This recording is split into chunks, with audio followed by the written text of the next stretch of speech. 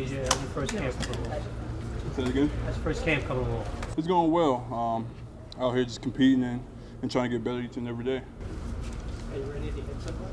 I am. I mean, we've been hitting people in camp, but I'm ready for the first game on Thursday to compete against the team we're going against. Do you look at it as your debut, NFL debut? Oh yeah, it's going to be my first game in the NFL, and I'm excited to get out there and compete with the best.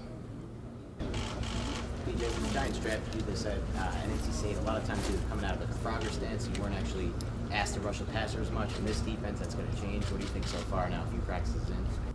I love our defense. I love the way we play. I love the style. I love just the violence of the way we're going to play this year. I'm going to bring whatever I got to the table, to each game. Pass rush, stopping the run, all of it. CJ, what have you learned here from minicamp to the first couple weeks of training camp that you're anxious to unveil in the Browns game, that you want people to see, hey, I can do that too? Everything. I mean, from stopping the run, being physical, playing angry, to rushing the passer too as well. People say I can't rush, but I can. I want to show people that I can do it all. I'm first down and second and third down rusher or player.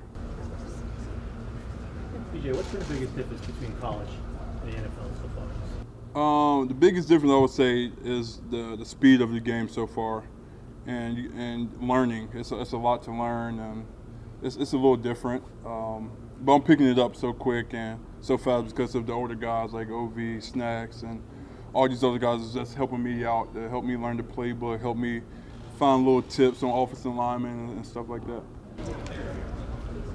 DJ, the other day, Damon Harrison said you're the most athletic defensive lineman on the team. What does it feel like to hear that from somebody like Damon Harrison? Don't let his size fool you. He's pretty athletic too as well. It feels good. I know he got my back, I got his back, and I'm ready to play beside him. Snacks also said that he knew two other guys at NC State on the defensive line, but wasn't quite aware of you coming out. Say it again? He said he was aware of two guys last year at State on the defensive line, but didn't quite have you on his radar. We had a great D-line at State. We all got drafted, so I mean, it is what it is. What's been more difficult, the physical side of the NFL or the mental side of it? Both of them brings a challenge. You just gotta get just time and preparation and practice is gonna help you get over it. Just come out and be me. Don't switch up. Just always be me. Come out and work hard and give it all you got.